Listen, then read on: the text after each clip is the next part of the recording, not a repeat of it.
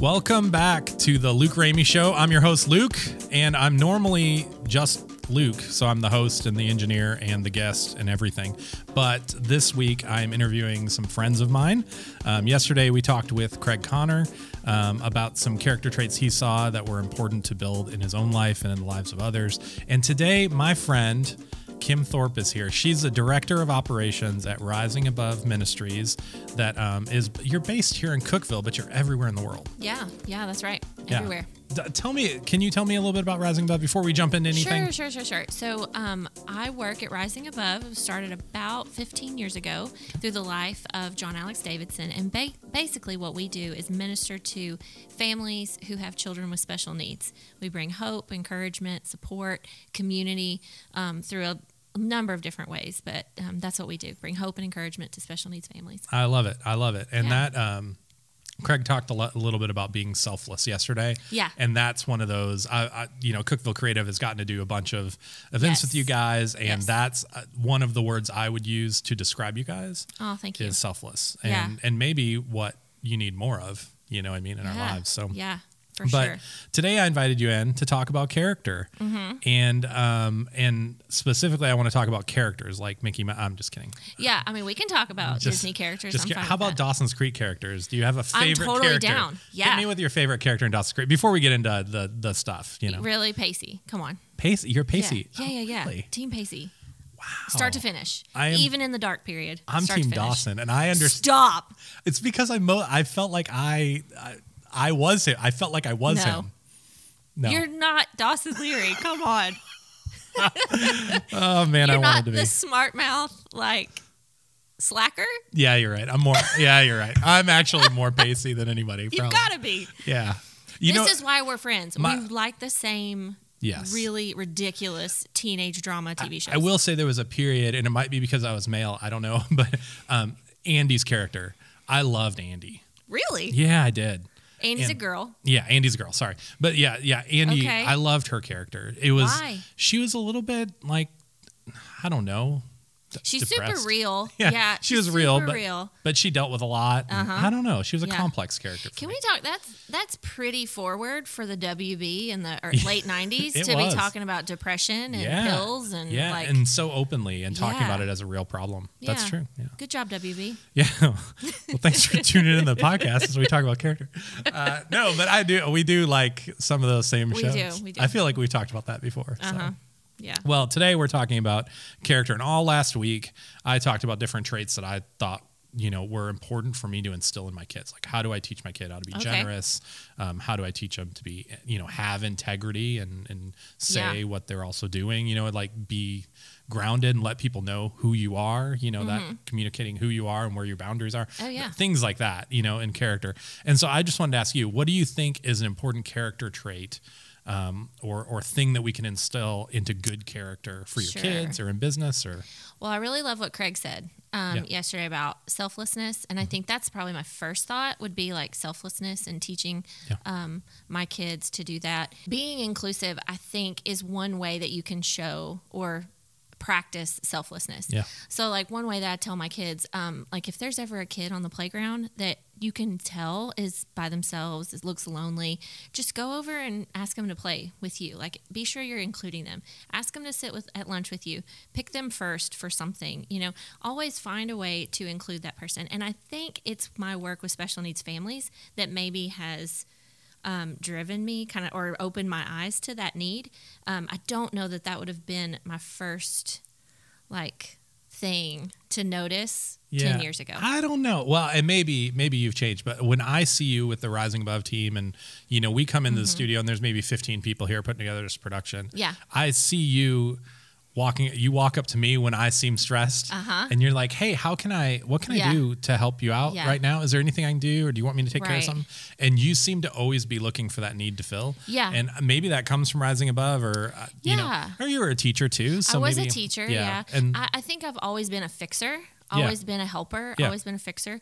And I just always feel like if there's something in your power that you can do to help somebody else and you don't do it, what is that? Yeah. Why are you what's your purpose? Like if you walk into a room and you can make somebody else feel better and you can encourage somebody and you choose not to, like that's what is that?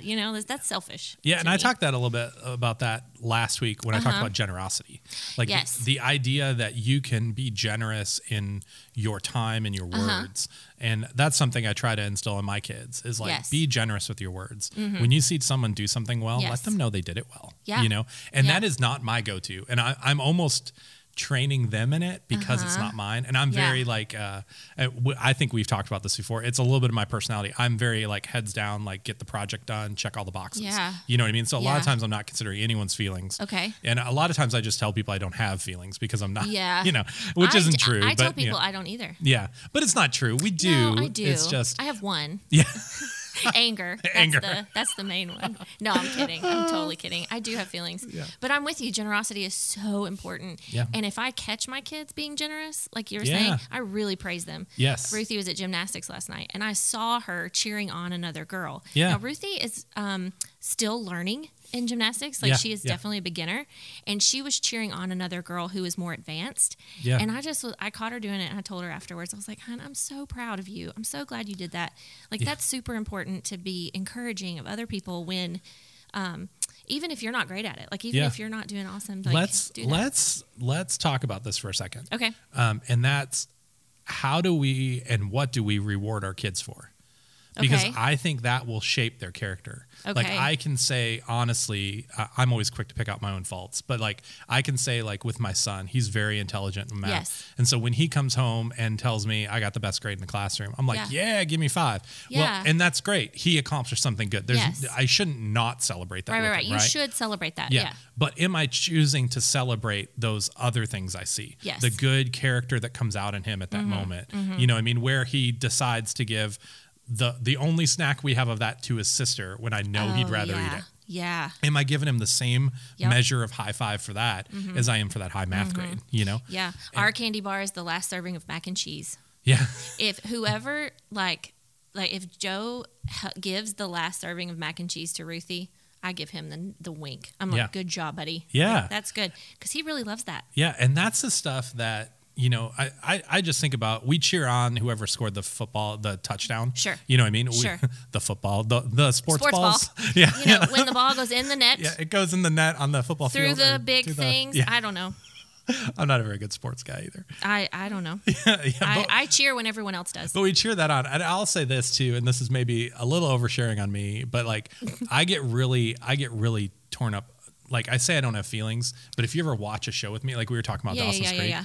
I very much put myself in the lives of characters. Okay. And I start to feel what they're feeling. Yes. And then also people I know. So I'll go to, and this is a long way around to talk about it, but you're the editor. You can do whatever you want. I can do whatever I want to, right? But when I go to like a theatrical performance and I know people in it, I will get emotional when they do something well. Absolutely. I'm like, yes. And I'm like, I don't care anything about this play, but you're doing whatever you're doing well. Absolutely. And I think that's why, I used to work at the church, working in creative and work with the worship team a little bit, know, and that was always what I loved, was seeing people do what they're very good at. Yes. Doing it well in front of me and in front of people and, top of their game. It's stirring. It is. It's encouraging. I think that's what the Olympics is a lot of times. Is like, I don't care anything about distance running or curling. What is that? I don't care. Cares. But when I see someone do it great, I'm like, yes, Yeah, what a great point. And so how about we cheer for giving up your seat to someone who needs a seat and talking to the person in the lunchroom that's lonely. You know what I mean?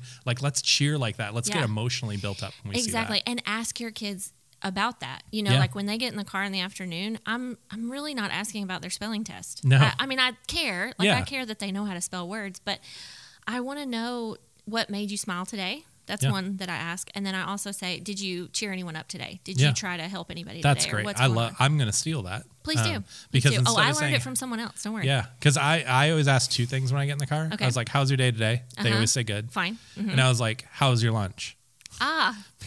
But that's selfish. Add in what made you smile today? What made you smile? I'm adding that in because the lunch one is selfish. It's like, did I do a good job packing it today? Like, I'm like, am I a good enough dad? Like, that's what I'm. You packed their lunch. Yeah, I packed their lunch. Gotcha. Yeah. But yeah, I'm going to add that in. Do it. I stole it from someone else, so you're good. Okay. All right. Well, Kim, thank you so much. So the Luke Ramey Show we call it the Cookeville commute. So it's the amount of time it takes you to get from your house to work. That's how long I want it to be in Cookeville. 3 minutes. Yes. Okay, great. So we're a little bit over that. You might have to drive around the block. Sure. But yeah, that's what we do. So awesome. Kim, thank you so much for being on the show. Thank you. And thank you for what Rising Above Ministries is doing. If anybody wants to do anything with Rising Above, how do they get a hold of you? Go to our website, risingaboveministries.org, or they can download our free app. It's on the App Store. Yeah. Just search Rising Above Ministries. Yep. That's awesome. And the icon looks like a wheelchair. Okay. All right. Well, hopefully people do that. Yeah. Guys, thank you for listening to the Luke Ramey Show. Obviously, we're everywhere podcasts are produced, but you got this somewhere. Keep coming back here. And if you like it, subscribe it. That would be awesome. But most importantly, share it with a friend and let us know your feedback. You can find us on social media, send us a message. Thanks so much.